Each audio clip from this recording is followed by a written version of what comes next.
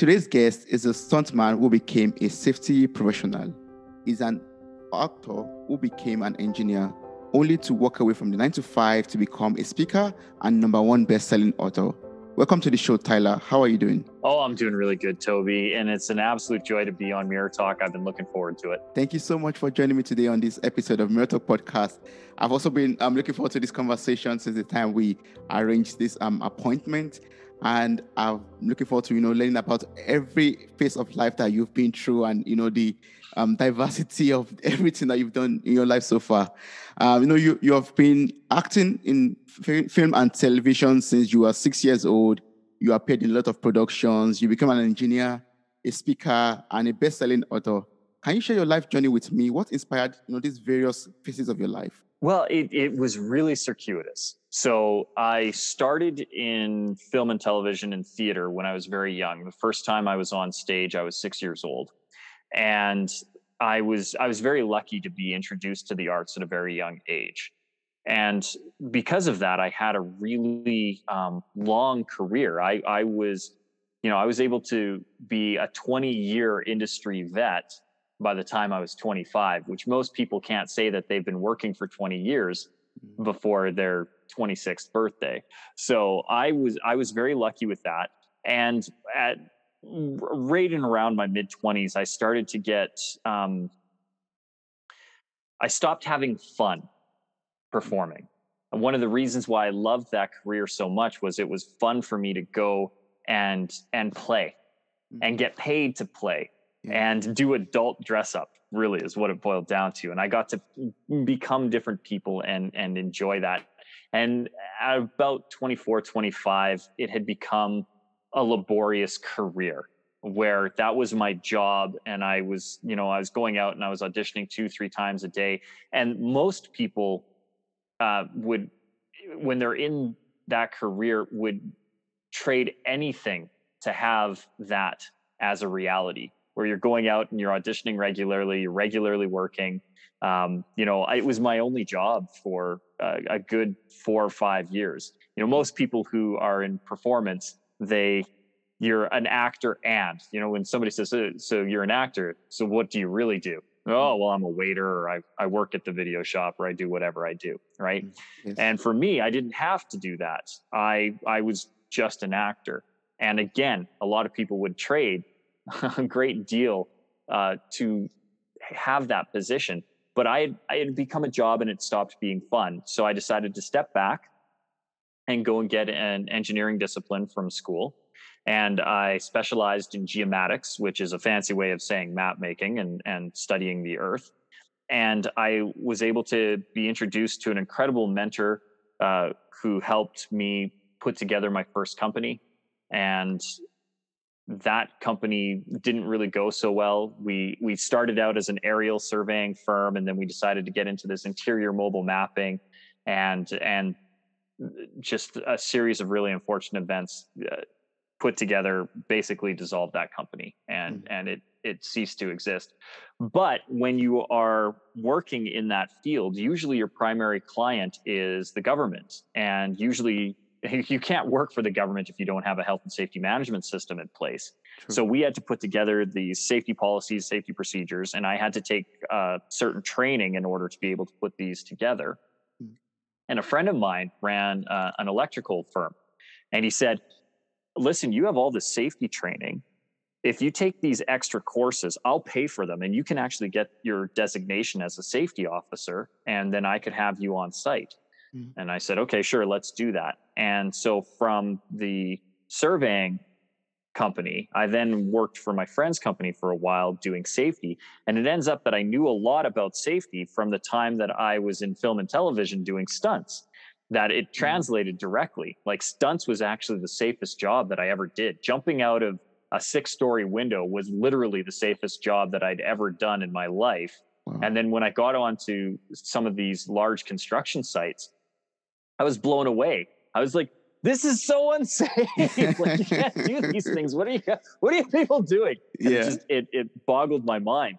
And then I ended up going on a rant one day, just just frustrated with the lack of compliance and the lack of understanding and just the lack of self-preservation that some of these workers held. I'm like, you have one life. Why are you purposely endangering yourself for not a lot of money? And so I went off on this rant about how jumping out of windows was the safest job that I had. And if I could safely jump out of 6 stories and live to tell the tale, that they could at least do their part to go home safe at the end of the day so that I don't have to write up these reports. Anyway, an executive had heard me say that and essentially came to me and said, listen, that was really impactful. Would you be willing to give a keynote presentation on that at our next safety stand down meeting? And I said, sure. I had no idea what a keynote was at the time. So I went and Googled and figured it out and went, people get paid to talk? And then that kind of created this new career for me where now I am a professional speaker. And a lot of people would then ask me, how do you do what you do? And I was like, well, it's easy. I mean, and for me, it is because I've been performing for 35 years. And so I ended up starting to train people and teach people how to confidently take the stage. So I've had this complete pivot now from having the surveying company, to becoming a safety professional, to starting my own safety consulting practice, to becoming a keynote speaker, and now having another company that is dedicated solely to training people how to be better public speakers and communicate more effectively.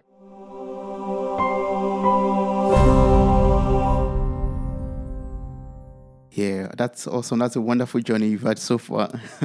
So from this experience of yours, there's this question that has been dropping in my mind, and that comes to purpose, your why.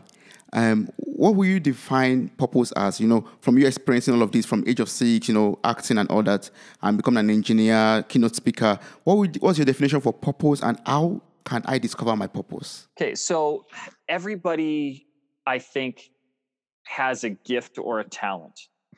And there are so many ways of discovering what that is. But I think that it comes down to faith in the creator and knowing that there is purpose and design behind everything, that there is grace in all of the events. So if you want to really find your purpose, I think one of the first things to do is really still your mind, still your heart, do some breath work, and do some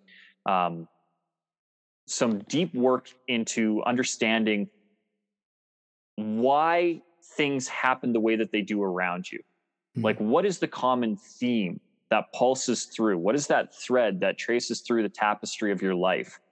Because if you start to pull that, you can start to see why all these things are interconnected.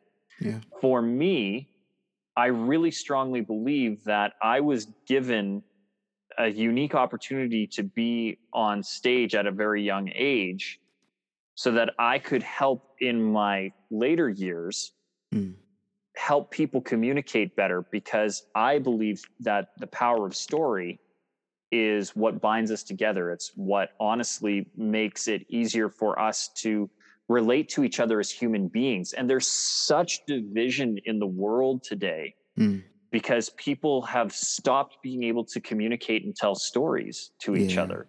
And I think if we had the ability to talk to one another, that would make it easier for us to understand each other's point of view. And so I look at my life, and my father passed away at 6. That's one of the reasons why I first got on stage. It was an outlet for me, an emotional release, so that I could try to start to process kind of the grief that I was experiencing and the lack of understanding at 6. Like, death doesn't make a lot of sense to a 6-year-old. The finality of that is not something that is easy to comprehend. And so the stage became this outlet for me to explore the world. And at 17, I had a medical incident that left the left side of my body paralyzed for almost a year. And at that point, that gave me the motivation and the drive to really want to get into the arts. Like, I had become really complacent with it. And it was one of those, maybe I do, maybe I don't. But when it was taken away, that compelled me now to get into it. And so I look at all of these events in my life, even stepping away from performance for a couple of years, it always came back. Like my agent would reach out to me, hey, I've got this project. I think you'd be really good at it. Would you like to go and audition? And I go, yeah, sure, why not? I've got time. But I still had this company, and I've had these businesses, and everything keeps coming back to this, making me a better communicator, getting me into a place and a space where I can be a teacher and a mentor to people who want to know how to do this better, and to be able to be real with them. Like, this is why I feel this way. This is how it is, and give me some understanding. So all of these things led up to it. So when somebody is trying to find their purpose, I think you need to look at what those common threads are. What are the lessons that keep popping up? And have you learned them? And if you have learned them, how are you translating those to other people? Because that's probably going to define why you are here. And it's the big question that everybody has. Why? Why am I on this earth? What am I supposed to do? What is the big important thing? And then the other question that you had is, what is my why? What motivates me to do that thing? And that, again, goes back to stilling the mind and adopting the curiosity of a 5-year-old or a 3-year-old who is just discovering the world. If you can readopt that mindset and look at these events in your life and go, well, why did that happen? What was the significance? What is a common theme from that? What did I need to learn? And you start going through and you start asking those questions.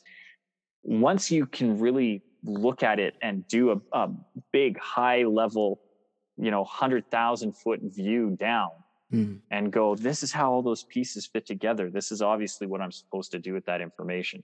Yes. And that's I think the key in the start. I love that. That's awesome. Like, being observant and mindful of everything that happens in one's life. Learn from the lessons that life gives to you, and find the common traits in between them. And Tony Robbins says it best: life happens for us, not to us. And we need to find out why those, because there's some joyous things that have happened in my life, and there are some very tragic things that have happened in my life, but they didn't happen to me. They happened for me. They were events that occurred that I needed to push my path onto the direction that it needed to go, so that I could end up where I am right now. If I didn't have each and every one of those events, I wouldn't be in the position that I am now. And more things will happen. As I live, more events will occur. Of course. That's the nature of life. And so instead of going, oh, my job is okay, why? And they're a lot easier to handle, both good and bad, if you go, what is the lesson here? Where is the grace? What did I need to learn? True. And that shows a lot of things that one can learn from you, from your keynote speaking, for example, or from your speaking engagement. So I'm going to get all the links possible. I have the link to your website, which is going to be placed in the show notes for this episode. So I advise everyone to, click on it, copy the link, and reach out to you in that regard. And talking about reaching out to you for your speaking engagement, you have this book called The Power to Speak Naked. The Power to Speak Naked. So can you tell me about this book, and what was the inspiration behind it, and who is it appropriate for? Okay, well, so who is it appropriate for right off the bat is for anybody who is afraid to get up on stage for whatever reason. This is not a big manifesto to get people to take on the big stages and be the next world's greatest public speaker. This is for the people who are afraid to speak up in a social engagement. Who they're at a party and they sit back in the corner and just kind of watch and observe, because they don't feel that they have anything to contribute, or that their story doesn't matter, or that their opinion isn't important. And this is kind of a whisper to that inner self-conscious of somebody like that, to say, listen, your story does matter. Your opinion is important. Who you are is important. The experiences that you've had in life are important. So let's find a way to tell that story. Let's find a way to give you the power and the courage and the conviction to be able to stand up and start to speak your naked truth.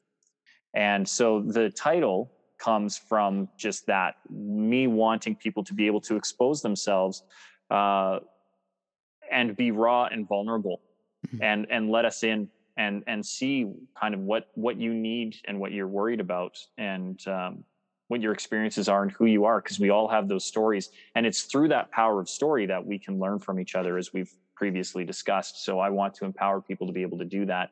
And then another sub-level of that is I don't think that speakers need PowerPoints and PA systems and lasers and lights and effects and music to be able to tell a powerful story. Yeah. Can those things be useful and augment and improve a presentation? Absolutely. But you shouldn't need them for your presentation. And so I want people to have the power to go up and just speak and be so engaging and so present with their audience that it doesn't matter what they're wearing. It doesn't matter what props are or are not present. It doesn't matter where the setup is, that they are engaging right now and can speak from the heart. So that's why that book was written, and who the book was written for was so that I really want to encourage the world to stand up and speak. That's awesome. That's a wonderful message to put out into the world for people who want to, perform or speak in front of audience or people. Yes. But why do we have to, visualize our audience naked? Because I've heard this a lot, that imagine that everyone is naked before you speak or something like that. Why do we have to visualize everyone naked and yeah, why performing? We don't. It's the worst advice on the planet. It's actually one of the cheeky reasons why I wrote the title the way that I did. So I was in, when we were writing the book, I brought a couple of friends over to review the manuscript, and we were brainstorming titles. And I'd asked, because this is a book about advice, so I said, what's some of the advice that you'd gotten? And somebody had brought that up. That do you picture your audience naked? And I went on the following rant. I said, that is awful. That is the worst advice. Because here's the thing, the idea behind it, I think, and I don't know because I wasn't there when the first person uttered these ridiculous words to picture your audience naked. But I think the idea is most people are uncomfortable presenting information or speaking in public, and so for the idea, I believe, behind this advice is that for you to feel comfortable, you are going to picture other people in a state of discomfort and somehow derive comfort from the fact that everybody is now uncomfortable instead of just you being uncomfortable. But the problem with it is you're using up so much mental energy unnecessarily. It would be like if I was to get into my car, right, and know that I want to drive forward, but instead of putting the car in gear and pushing on the gas, I put the car in neutral and go, I can make this go just by going to the back and pushing. Yes, you will. Yes. It will get you to where you're trying to go, but that is so much more effort than what you actually should be doing. And that it's the most asinine advice I think anybody could ever give anyone, because really, instead of trying to find comfort in other people's discomfort, what you need to do is find peace within yourself so that you are comfortable going on stage. So that it's not an issue where you just go and you're like, hey, look at this. I'm excited to be here. I'm happy to be here. This is a place where I want to be. Yes. For me, I'm lucky because my first introduction to the stage was an amazing experience for me. Stages and audience to me equals applause and standing ovations and a feeling of joy that I can't describe. Like, it is such an exhilarating experience to be in front of an audience and have them clap and stand up for you and cheer and to walk them through an emotive experience and have them feel things that, you're responsible for. Like, that's an amazing thing for me. And so I look forward to it. And so when somebody is uncomfortable on the stage, we have to analyze why. And instead of trying to make them feel comfortable based on somebody else's discomfort, let's forget. First of all, don't do that. It's weird. Yeah. But second of all, let's address the root cause. Like, why do you feel uncomfortable on stage? And what I have found through years of working with various clients, it's that it ultimately boils down to a fear of judgment. No one's actually afraid of public speaking. And anybody who's listening to the show right now, the Mirror Talk audience, and you're like, well, no, but Tyler, I actually am. I'm part of the 77% of the world who has a fear of public speaking. I will ask them this: when was the last time you went to a restaurant? And if you went to a restaurant and you were able to talk to your wait staff and order food, you spoke in public, and you did it without any fear. So you're not afraid to speak in public. You're afraid that when you open your mouth, the things that you're saying are going to be judged by the audience that is listening. So let's tackle that fear of judgment. And that ultimately, that's what we need to do to get over this imagined fear of public speaking, which we don't actually have. So when we get to, we don't do it by picturing the audience naked. We do not do that. So we should picture them, fully clothed and with their clothes. We don't even have to picture them. That's the great thing. Depending on the presentation that you're doing, like when I do my large presentations, I'm usually in an auditorium and there are lights. And so I can't even see the audience half the time. The harder things to do are for the people who are trying to do presentations in small conference rooms or boardrooms where you're 2 feet away from the first person who is listening and you know everybody. And that tends to be where more of that fear of judgment comes, because you're talking to peers and people you regularly interact with and somehow have now taken on a mantle of authority. But yeah, no, you don't have to picture them anyway. They're just there. Yes. What your focus needs to be on is how can I show up the best version of me and deliver the information and the content that is expected of me. And when we focus on making sure that we're serving the audience, that we don't need to picture them anyway. We need to focus on, are their needs being met? Yes. And if you can do that, first of all, then you can get out of your head. You don't have to worry about that judgment. Are your needs being met? Is this information making sense? Is this landing? Am I connecting with you, Toby? And following along with some of those cues, if I can focus on you as my audience, that is how we serve. That's how we get over the fear of judgment. And that's where we use our mental powers in the most effective and efficient manner.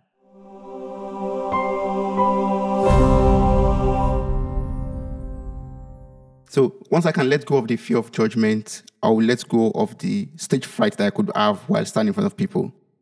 But it wouldn't even let go. As soon as you can conquer that fear of judgment and you can release that as a mental mindset, there is no stage fright. Because there's no reason to fear the stage at that point, because nobody's judging you. One of the fastest ways to do that is to recognize that the audience is on your side. Like, nobody shows up to a presentation expecting to be disappointed. Right? True. We all want you to succeed. Have you ever, and I want people to think about this right now.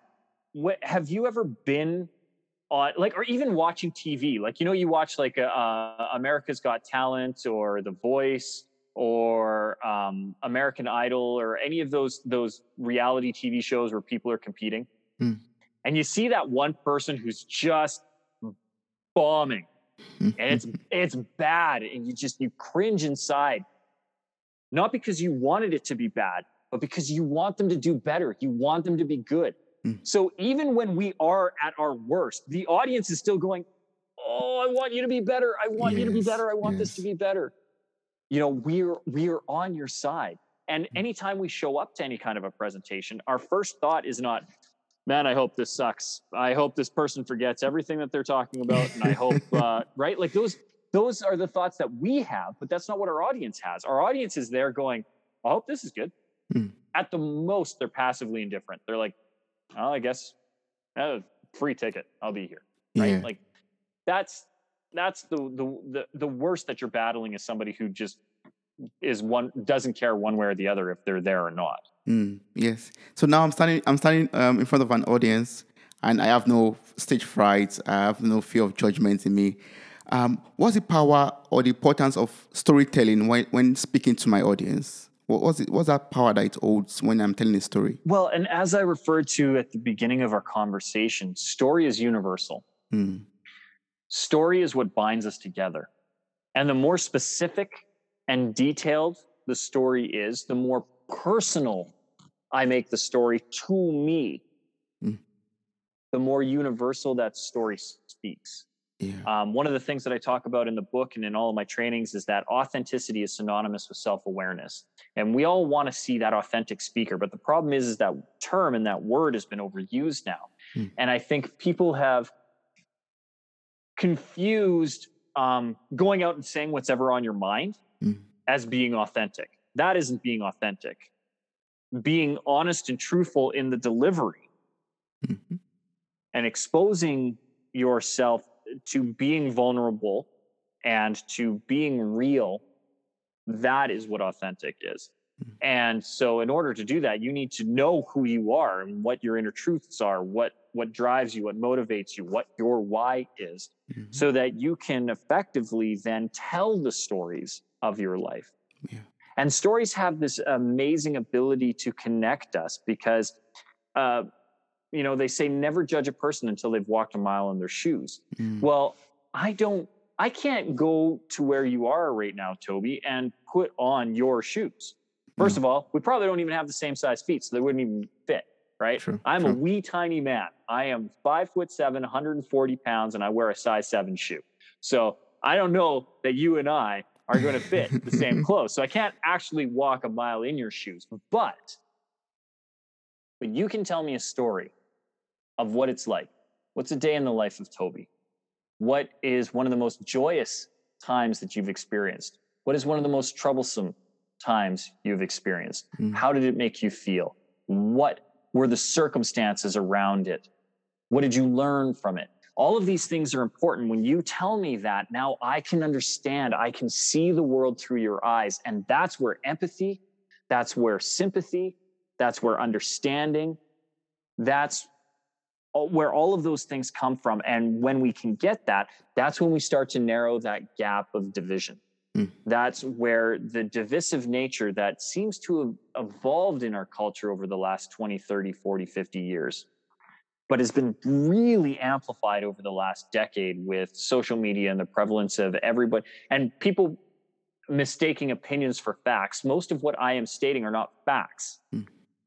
They're my opinions. Yes. They are truths that I believe, but it doesn't make it fact. It makes it my truth. And I think there's a problem with the world feeling that because I feel it to be true doesn't make it reality. It makes it my view of the world, which is my reality. That isn't your reality. But if you can tell me what your reality looks like, now I can find commonality in that. I can have understanding of that. And that's why story is so important, because if you don't tell me the story and you just give me facts, your facts are your opinion to me. And you can spit out all the rationale in the world and I won't understand why. But if you tell me a story, I understand the process behind it. And now I can understand why you view those facts to be truth.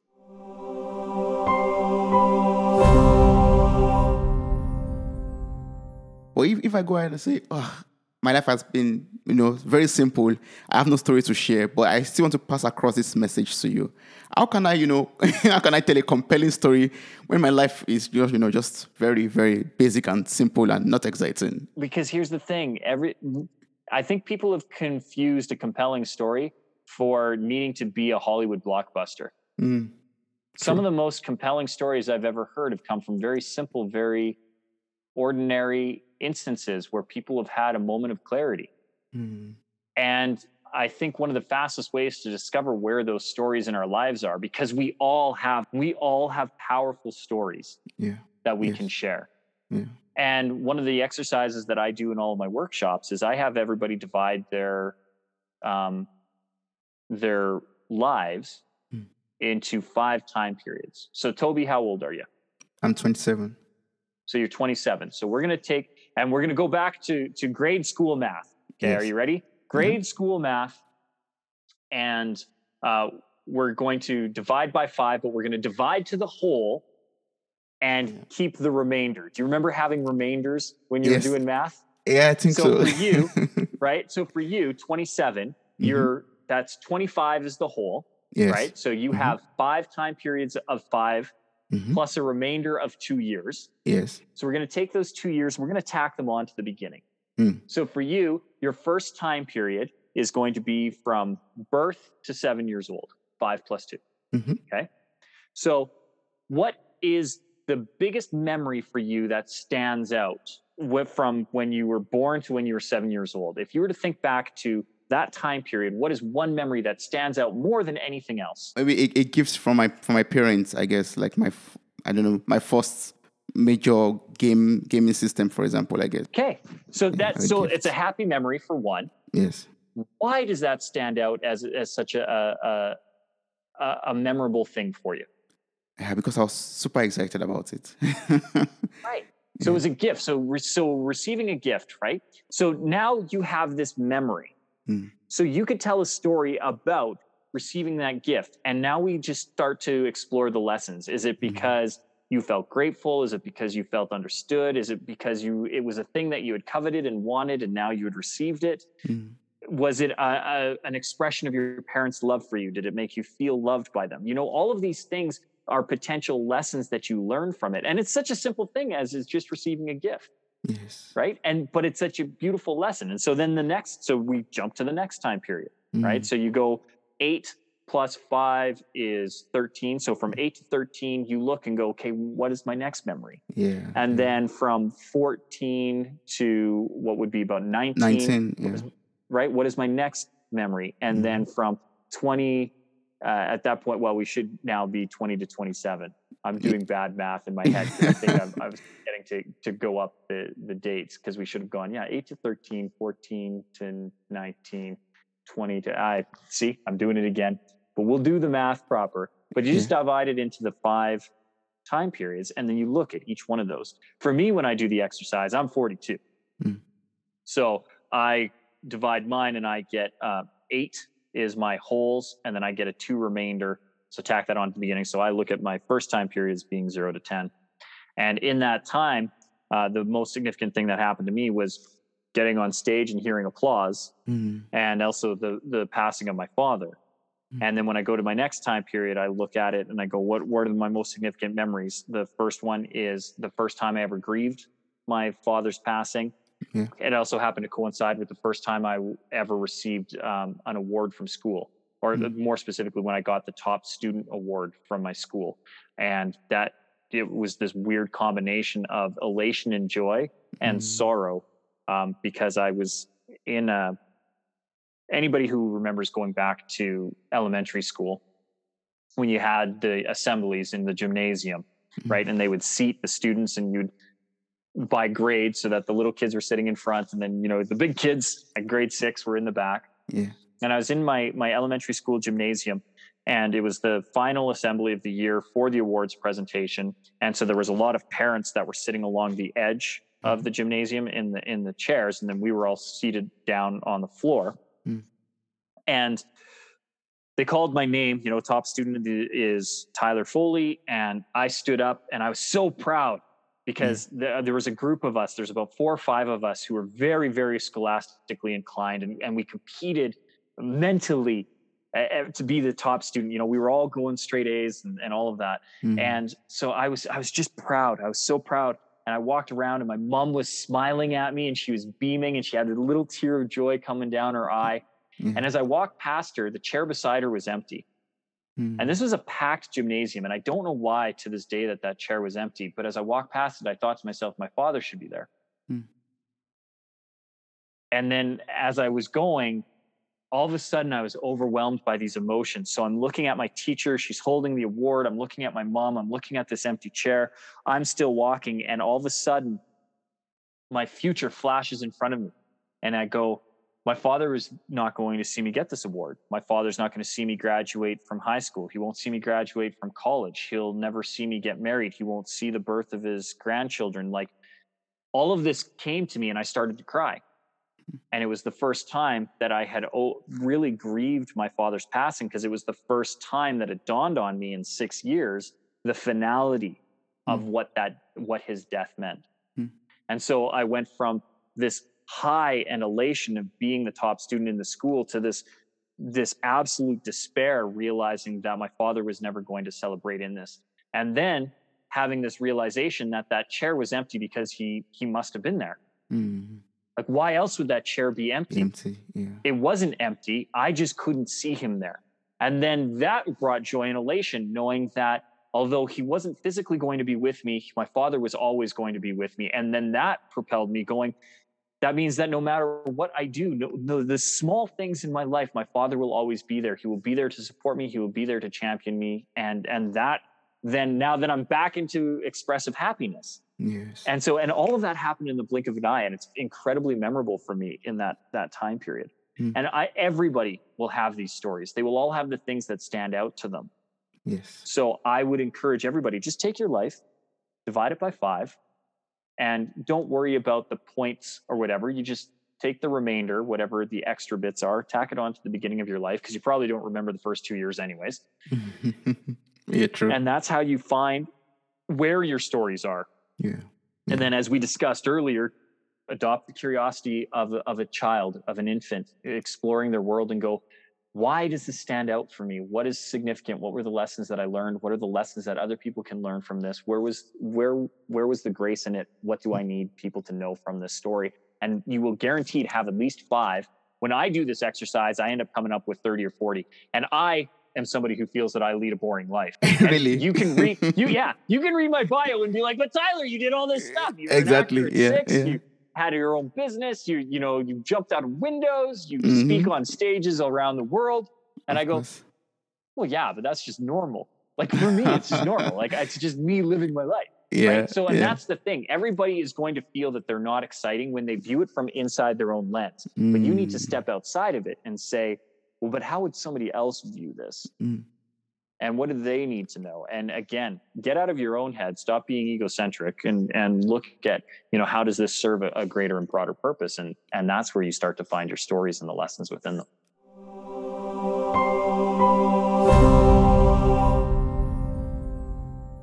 Yeah, that's so admirable. And I have to say, I really admire your strength, going through this sorrow and processing the death of your father up to this moment, and, becoming a success for your own self, making your mother proud. And I really admire that. I really admire that. That's awesome. That's really good. And that's also the power of storytelling. Now I've learned something from you and how you process that grief. That's very inspiring. That's wonderful. That's wonderful. So now, yeah, we have a story to tell, right? And I'm ready to speak. You've explained to me how to overcome all the fears and everything that. So now I'm ready to stand in front of the audience, in front of thousands of people, to speak and share my story. But how can I find the right audience to share the story with? How can I connect with the right people that will benefit from this story? Well, the key there is to not seek them out. That you need to just be comfortable telling your story and practice telling your story initially, and your audience will find you. And there's 2 real ways to discover who that ideal audience is. The first one is, who are you 5 to 10 years ago? Where were you at? What were you struggling with? What were you succeeding with? Yeah. What lessons did you need to learn 5 years ago so that you could be where you are today? Yes. And if you just start speaking to yourself 5 years ago, right? Literally almost like a journal or a diary. And you were to get on, if you were to do a Facebook Live every week, telling yourself, Toby, 5 years ago, 10 years ago, 22-year-old Toby, 17-year-old Toby, what lessons you need to learn, or what is coming for you over the next 5 to 10 years, or use the podcast to do that, or any of these methods, and you just start speaking to you 5 to 10 years ago, the people who need to hear those lessons will start to hear it, whatever that lesson is. True. And as they start to hear that, they're going to tell other people, oh, I was listening to Mirror Talks. Toby said this thing. And it was a light bulb moment for me. And then that other person will be like, oh, okay, well, I'll listen to it. And then they listen and they go, oh, yes, Oh, that makes it so clear that I understand that perfectly. That makes sense. And then they will pass it on. That's how you start to find your audience. And the key is to just step into you, be the authentic you, speak the raw, vulnerable truths. Yeah. Say the thing that you needed to hear. Like, really, what did you need to hear 5 to 10 years ago that would have made the difference, that would have helped you, that would have propelled you, that would have accelerated your growth faster, so that you didn't have to learn the lessons the hard way. You could learn the lessons the easy way. Yeah. And when you do that, that's when your audience starts to find you. The next way to do it is be open and aware when people come to you for advice. What do they ask you? What is the common thing? Like, what is the most common thing that people come and ask you advice for? And who are those people? What do they have in common? So for me, I do a lot of emceeing. And I, for a very long time, especially while I was building the business, all of my money got funneled into the business and keeping my house going. Yeah.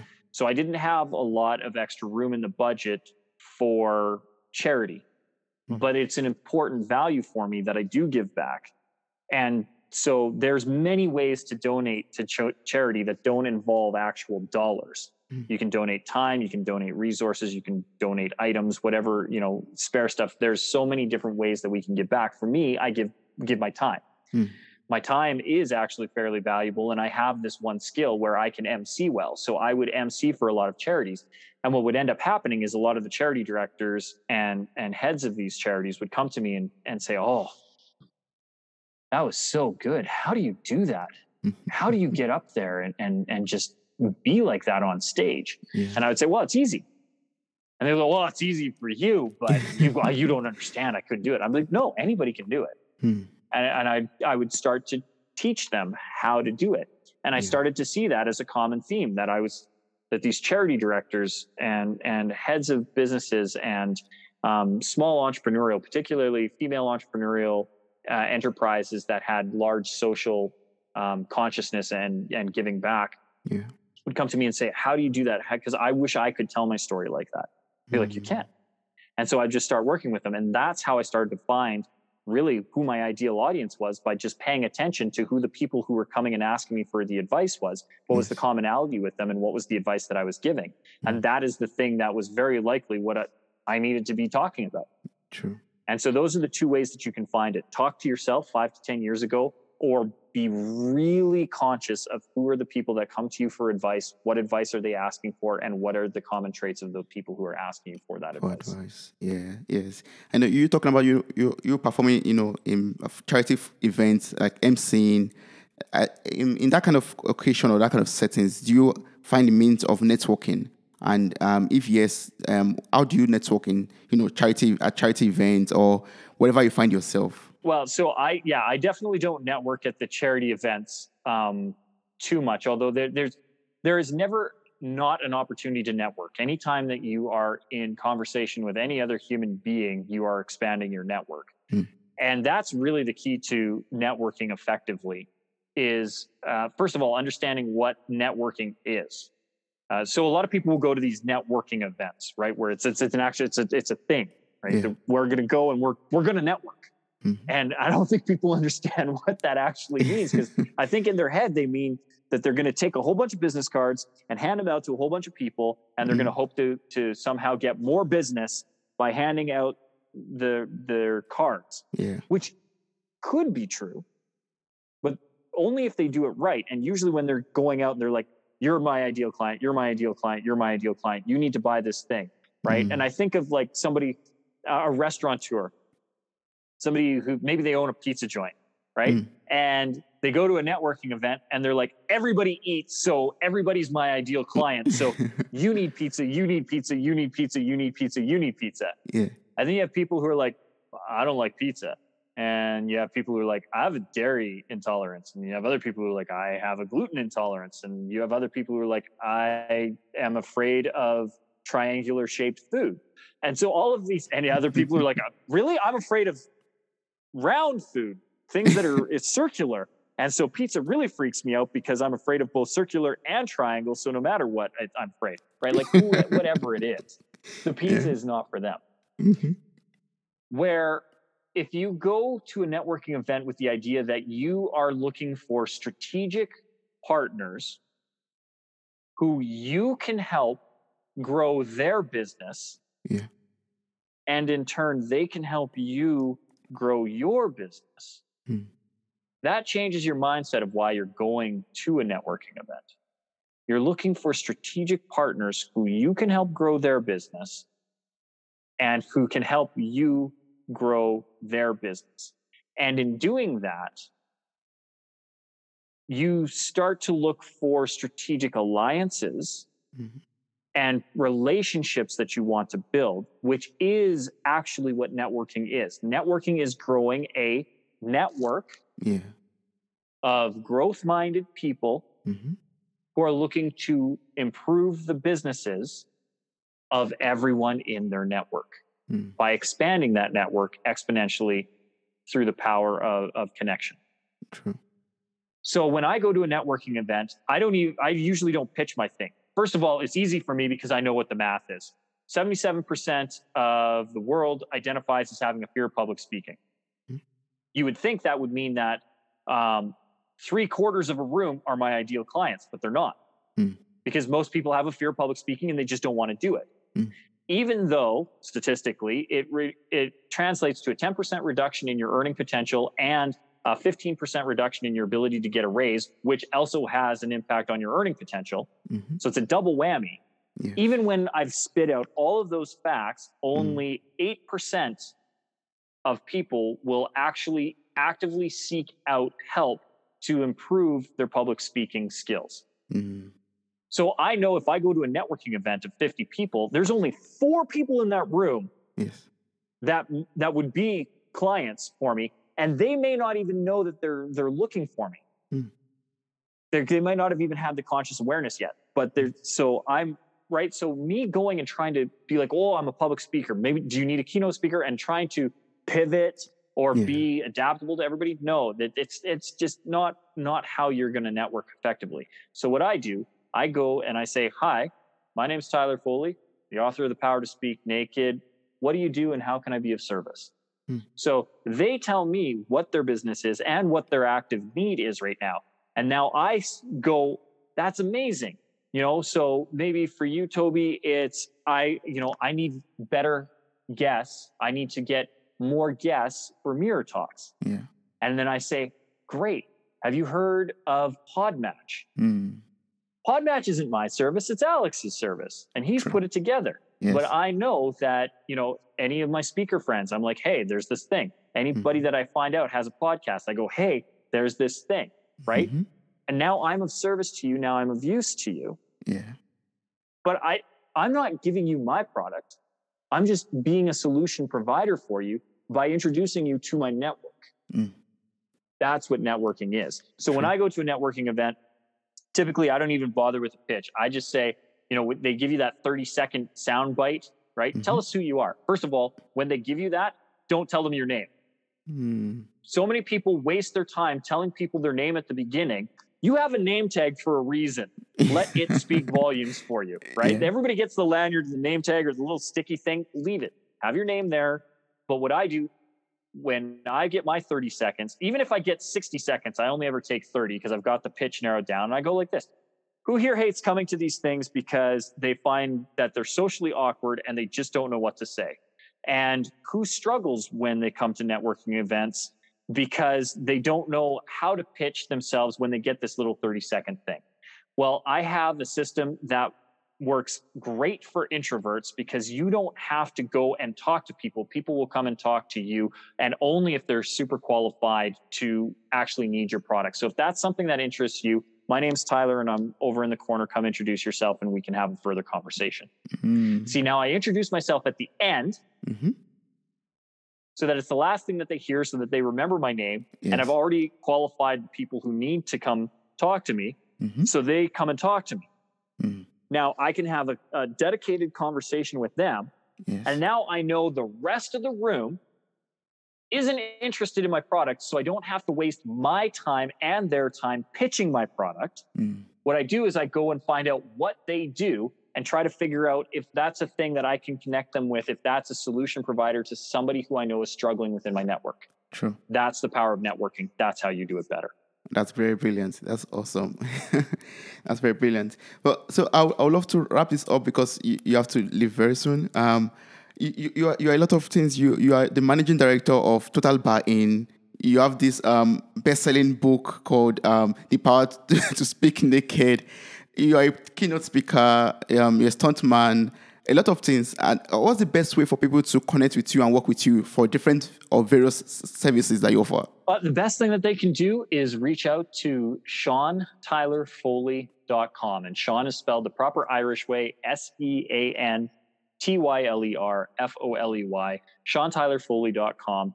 And that has you connected to everything. So if you want to reach me on social media, all the social contacts are there. If you need to email me or my team, all of our email contacts are there. And for anybody who's listening to this on Mirror Talk, they can, right on the main landing page, we have a thing called The Method. And if they click on that, it's a 5-page document that, or it's an 11-page document with 5 insider secrets that I've put together over the last 35 years that will help them be more confident and better presentations. And it's my gift to your audience for going over and checking it out on SeanTylerFoley.com. Awesome. Thank you so much for the gift, and thank you so much for your time and everything that you taught me today. I really appreciate it. Thank you so much. Oh, it's my pleasure, Toby. Thank you for having me. Wow, you made it to the very end of this episode.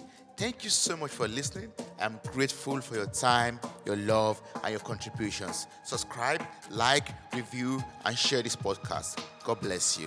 Bye.